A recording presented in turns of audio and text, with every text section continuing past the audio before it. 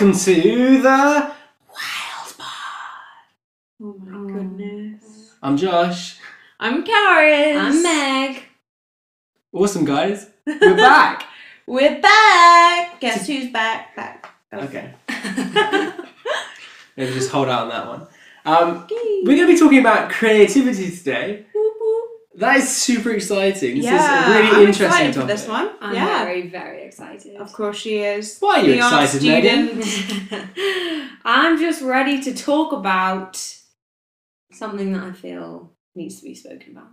You felt like what we spoke about last time didn't need to be spoken about? No, I have, yes. I've been waiting a long time for this. Nice. That's very exciting. And Carys has got truckloads of questions. I do. I always have questions. This topic. Before we sort of like get into the nitty gritty, why don't we ask a bit of a fun question? Yes. Which I hope will actually be fun. What is the most creative thing that you've done?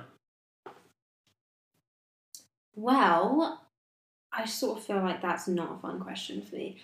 Only because I feel like my job is to be creative. So sometimes I struggle with switching my brain from this is my work to actually just doing it out of Are you just like in a permanently creative state? Are you definitely just like a not, creative but entity? I feel like I need to be, but I'm definitely not. Interesting. Do you feel like you fit the creative vibe? What is the creative Yeah, vibe? what is that? I don't know. Like, do you mean, just fit? meet people and Listen, you're just... No, I don't feel like I do. Interesting. Definitely not. The more I think about it, the more I'm like, no. Okay. What about you, Carys? What's the most creative thing you've ever done? Honestly, that is such a hard question. I don't know where to start. I can just think like recently, like, I guess designing what our house looks like. That's been quite fun and creative. But also like thinking about designing a garden. I'm also enjoying thinking about that. Yeah, but also I guess designing creative prayer spaces like I've done in the past. Oh yeah. That's really fun. Yeah. I like that. It's really, I mean, we might get into it later, but it's really interesting that lots of things that you've said are things that people might not automatically associate being creative with. Like, you know. Yeah, I'm trying to like get outside of the box. That's a whole thing to talk about in itself, is this idea that creativity has to be painting, drawing, writing poetry, dancing, I don't know.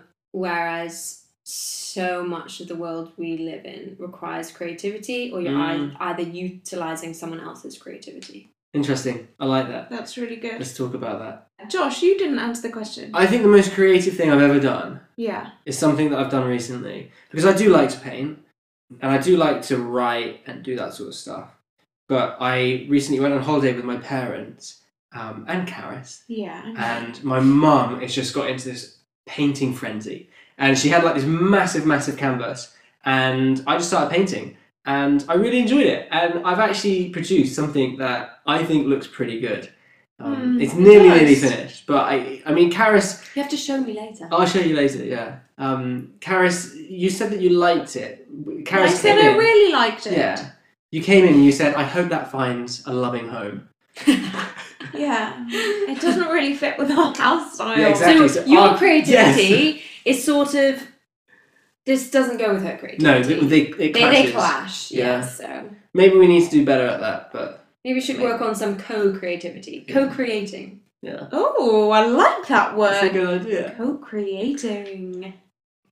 So, Josh, you've just been talking about how you're creative, Megan's creative, but for those of us maybe who don't feel super creative, why am I listening to this? I mean, I obviously have to be here, but for people... You don't have to be. Oh, okay, you know what I mean. Like, I'm here, but for maybe people listening online who don't consider themselves to be artists or creatives, What's the point? Should they just switch off now? What is What's the point? Is basically the question for this episode. Cool. Because it's something that I encounter all the time. And so it's something that I've had to think about.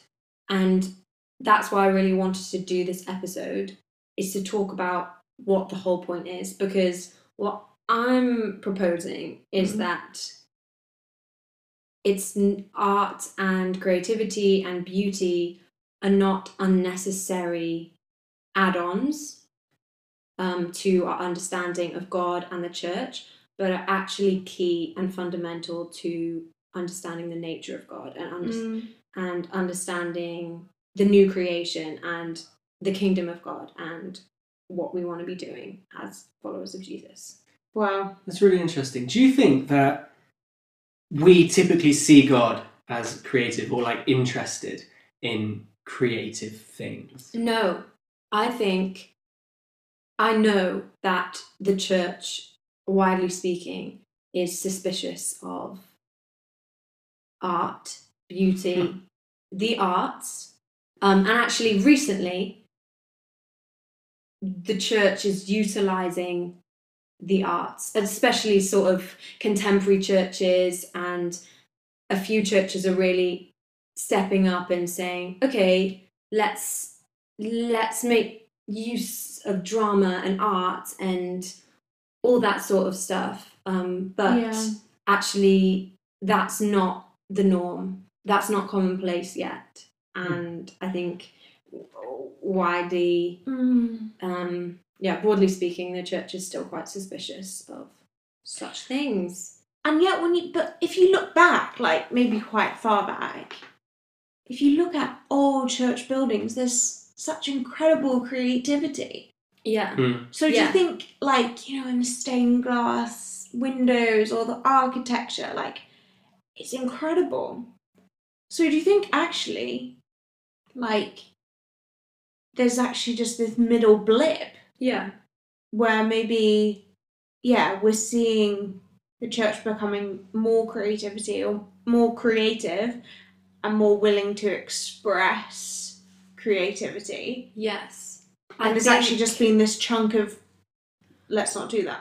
Yeah. Chunk of times. I'm in a sense, I think so.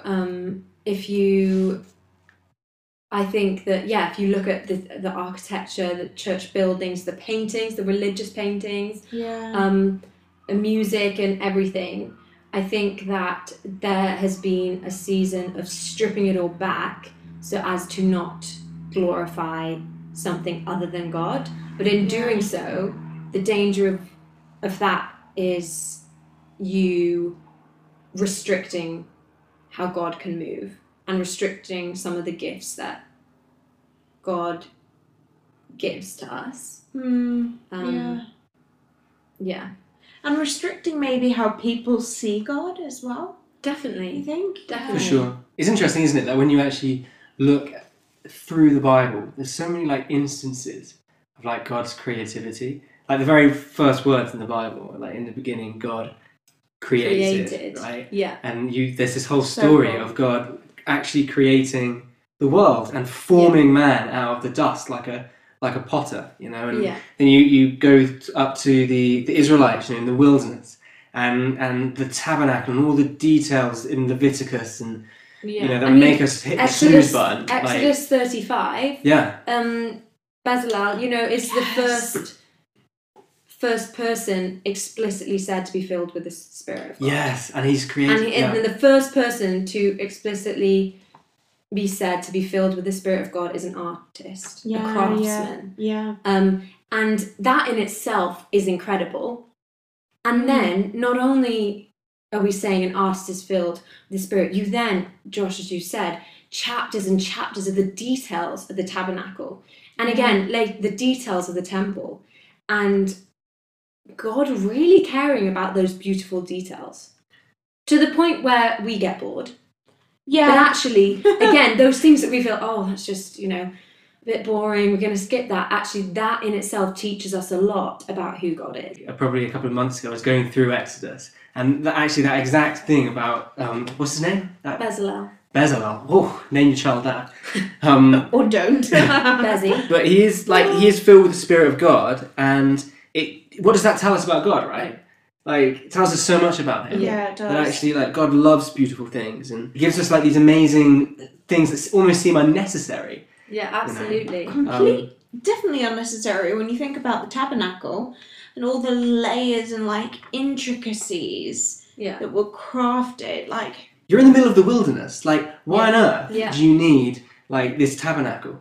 You know, surely you think just you're in the have a wilderness, simple right? tent, yeah? Yeah, you need a little tent. You need some hunting equipment. You need what do you need? Like, and yet God was so specific with things as the size of the size of the curtain or the space and the material that everything was made from and exactly how it should be crafted. God was so specific about those things.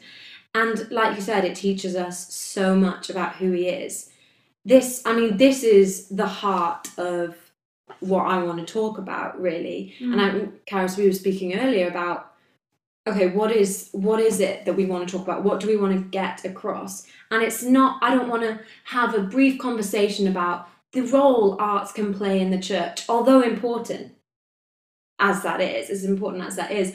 I want us to talk about the why. Why should we care? What is the point?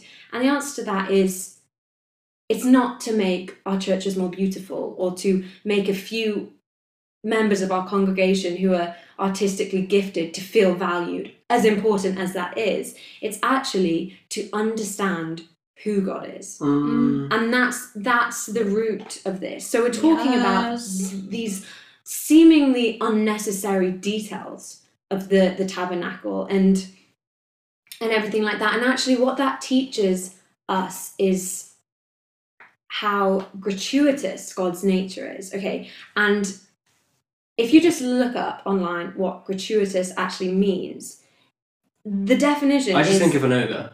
Why is that? I just think, what? That's so random, Josh. Okay, anyway, we're just not going to go there. Just gonna leave it that actually means done without good reason. Wow. Uncalled for. Okay, so we talk about God's gratuitous love towards us. No good reason for it. We think about creation. Why are we here? God didn't need us. Didn't need us at all. Think about how beautiful the world is. Things that seemingly have no reason to be that beautiful.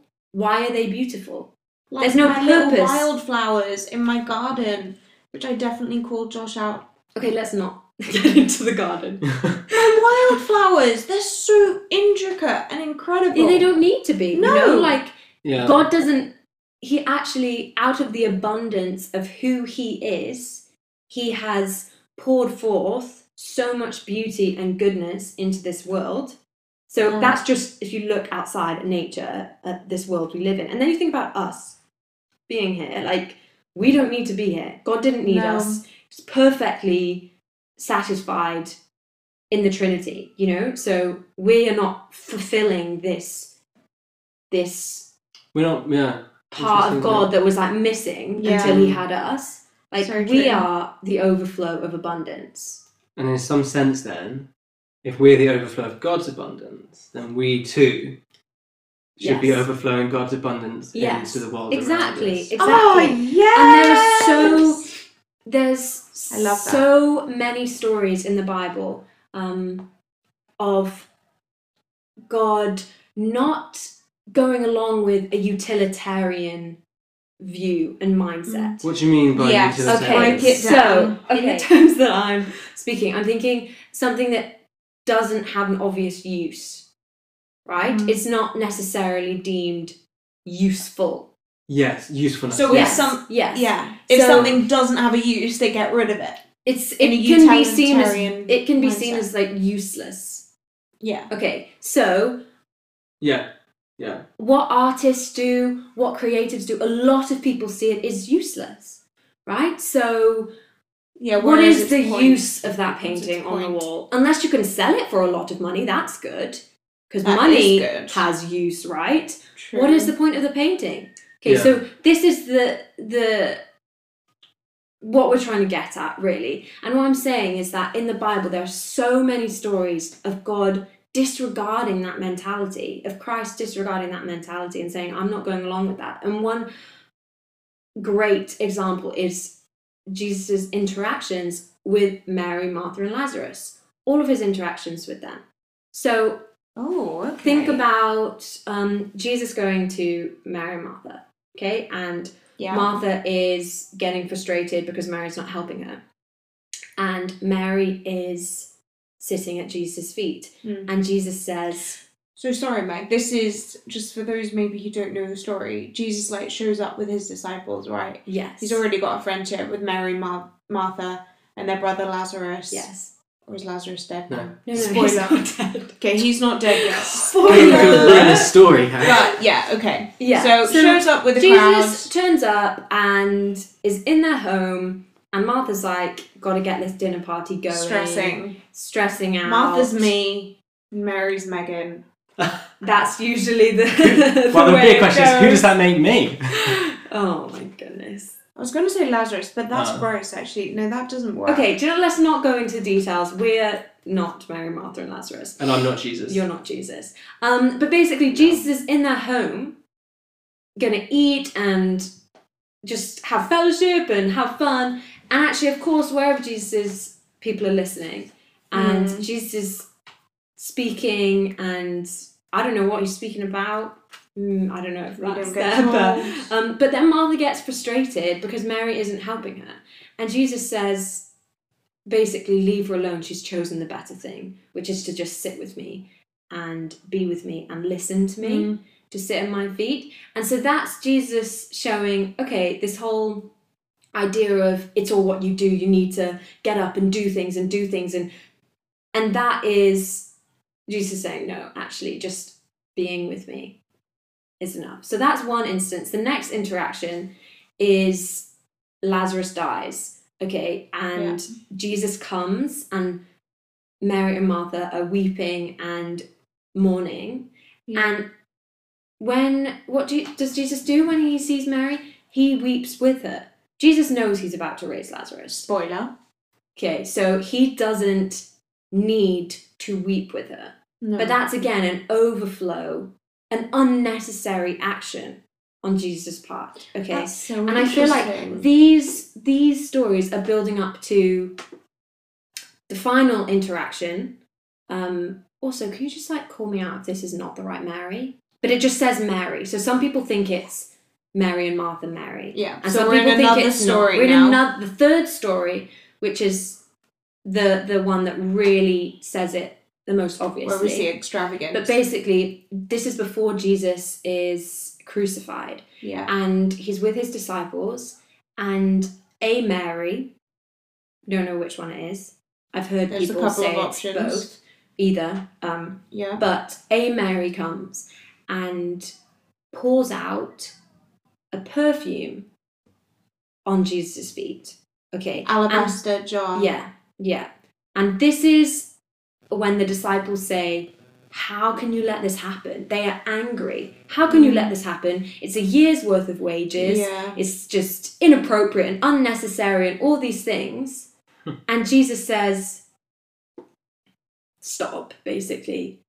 What she has done will be told throughout the world. Which it is. you will always have the poor when they say, we could have sold that and, given it to the poor and everything. And she says, you will always have the poor. Okay? What she has done is a very good thing. And don't say anything else, basically. This is it. And actually that is so important, because what people say is all this sort of arty-farty stuff, which I hate that term, but anyway, I'm gonna, in quotations, like, arty-farty stuff is unnecessary. Yeah. Like, let's not spend money and time making our church building beautiful. Let's give it to the poor. Let's not replace, do the interiors of the church and spend money on artwork or good lights or all these sort of things that are seen as creative and artistic and everything. Let's not spend money on that. Let's give it to the poor. And actually, we see we see Jesus saying some really controversial stuff in that passage and saying, actually, this is her gift to me. This is an extravagant gift to me. Don't disregard that. Yeah.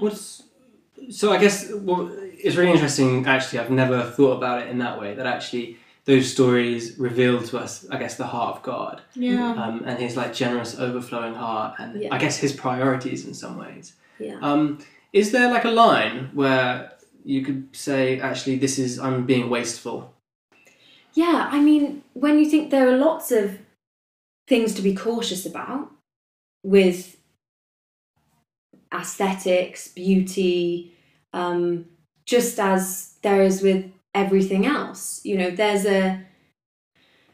I don't know what the line is between being wasteful and not, but I think that a balance is required in every aspect of church life. You know, so why are we more cautious about someone who has work in the arts, in the creative field, as opposed to someone who works in a bank? Like, why are we more cautious about one than the other, when if you go too far in any direction and you begin to be shaped by that environment, then it's a problem. Like in any vocation, in any career path. It's a balance in everything, and very often people don't keep it as a balance. They pull away from the arts or creativity. And what we're saying is that actually that's something that God invites us to do as not as a sort of added extra, like to the gospel, but actually in a sense it's like part of who we gospel, are. It is who we an are. important, integral part of the gospel, and not some nice little, on Saturdays, the women folk of the church get together and like women folk, literally, and like paint crochet. You know, like this sort of don't like take the mick of no. Not that anything's wrong with crocheting. Crocheting's cool. It's coming back in. It's hip. Yeah. But like actually, it's not an add-on. It's not. You know, it's really integral. It's part of our calling, isn't it? Yeah, it's part of our calling. And actually, I recently read an incredible book called Art and Faith, a theology of making. You have it right here. But one of the quotes from that book says, "When we make, we invoke the abundance of God's world into the reality of scarcity all around us." So like we live in a reality of scarcity, and actually God's heart is overflowing, and there's such abundance there. And so when we make, when we create, whatever that is, it doesn't have to be a painting. I don't want, when we talk about creativity and artistry, it's not simply putting a paintbrush to a canvas. There's so much that involves, which is why the book refers to making as opposed to painting or writing, whatever. It says making. Whatever you're making, you know. But yeah, it's really interesting, isn't it, that we often, when we think about like the gospel and what the church is here to do and what we're here to do as Christians, like we listen to the Great Commission, you know, go into all the world, teach the gospel, make disciples, and that's what we kind of see our primary calling as. Yeah. But what we don't think about is actually what is that creativity is part of that calling. Yeah. And actually, as you know, as Christians, as believers, you know, our role is to mediate God, you know, to the world that doesn't know Him. You know, that's our role. That's why God's put us here, is to kind of, as Jesus has mediated God's love and kindness to us, so we mediate God's love and kindness and creativity, you know, to the world around us. And so our evangelism, and so the way we set up our churches, and what we focus on and where we spend our money, you know, it's not all just on sort of like trying to turn over numbers, but it's more than that. It's holistic. It's like this calling people into creativity, to enjoy and to celebrate God and those creative aspects of Him. And in doing that, what we're saying is we're pointing people to Jesus. Absolutely. And there's so many parts of that I want to talk about. But the thing is actually, I would even argue, in the culture that we're living in right now, a very visual culture, sometimes you begin talking about Jesus, someone switches off immediately.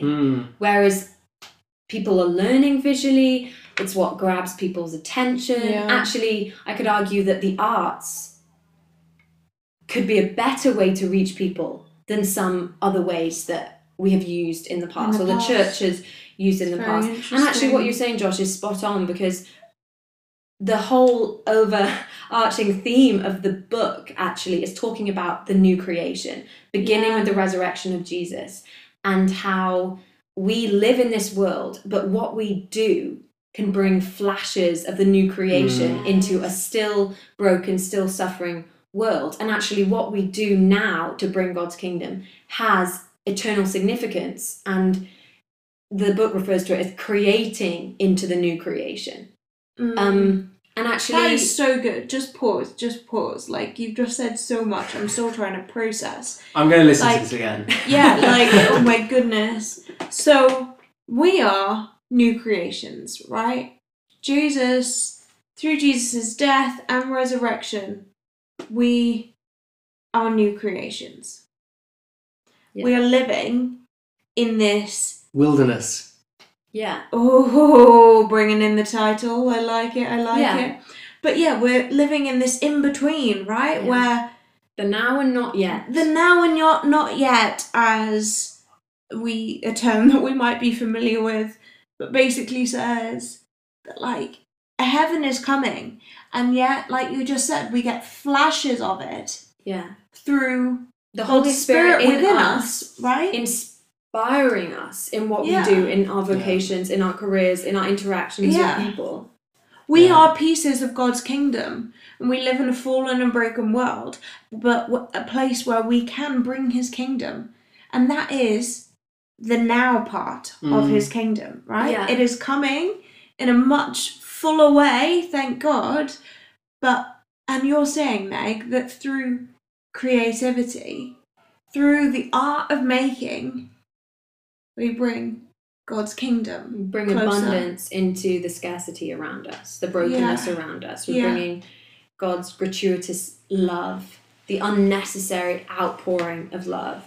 So actually, people can say, but what's the point in that? I'm like, my initial reaction is always almost, what else is the point? If what we do is proclaiming Jesus, whether that's through what we say, what we write, what we paint, then what else is the point? There's no other point. And so that is the sole point. Yes, that is why we are here. It's interesting, isn't it? Yeah. I think it's just almost, it's sort of like a paradigm shift, isn't it, away from this idea of, when we think about what does it mean to glorify God, what does that look like? And actually partly, a huge part of that is to do what he's done, which is to create, and in some sense it's like, he's created us so that we might enjoy him and enjoy the world that he's put us in. And obviously sin, is a real bit of a dampener on that. Just a bit, yeah.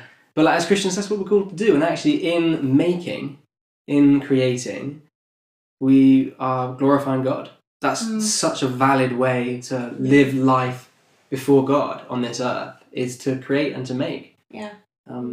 Maybe can we think like practically a little bit about maybe some things that. So, Carys, I'm interested to hear from you, having like listened to like Megan's like amazing thoughts on this, and as somebody who you are very creative, even though you might not think you are. But like, what are some things like you're going to take away from this practically?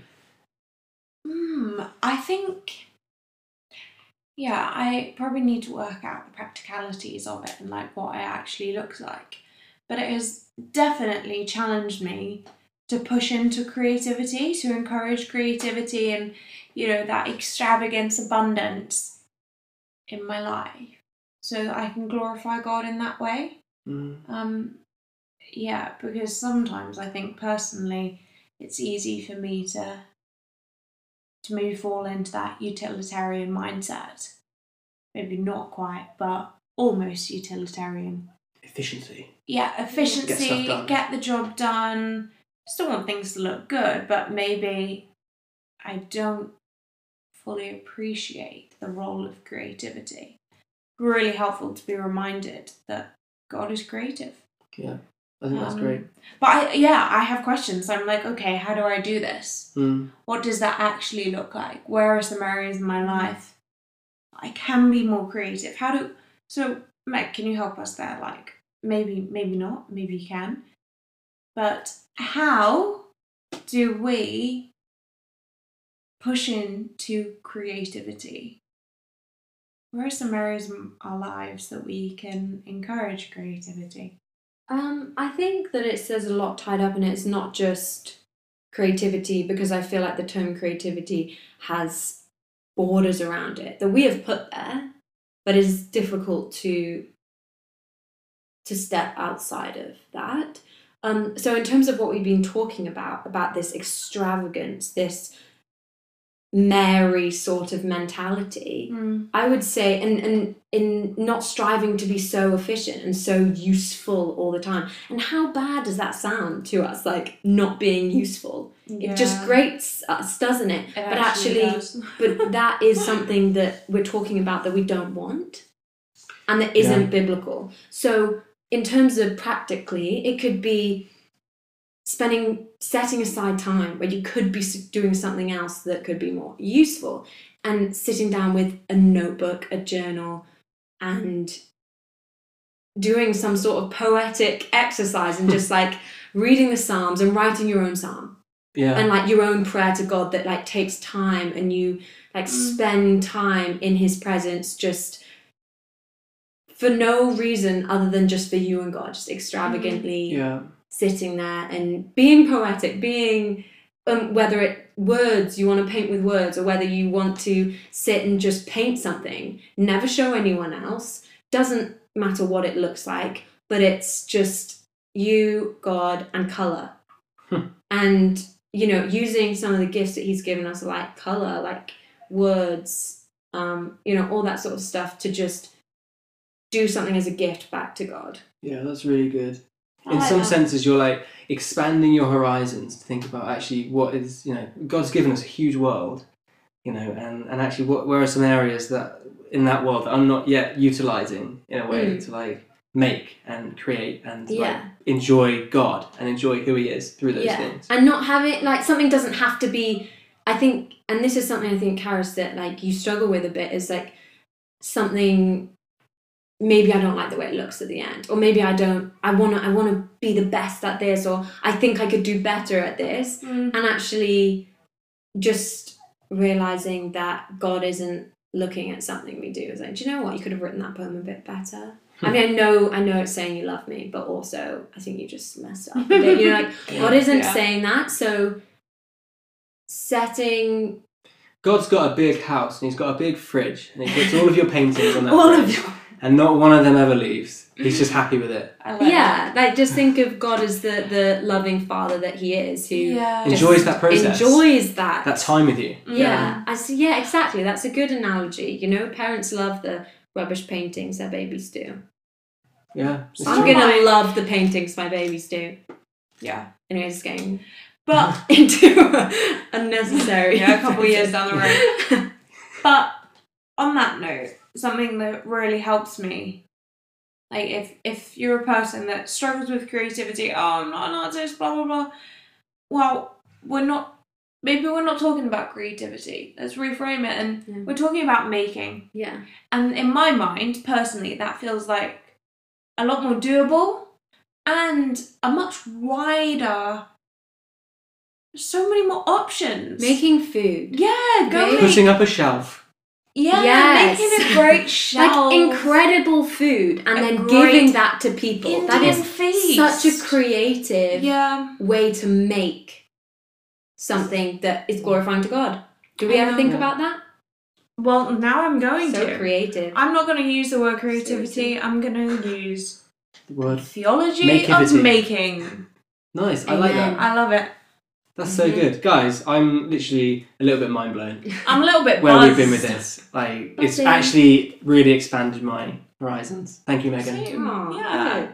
Good job, Meg. Good job. Should we call it a wrap?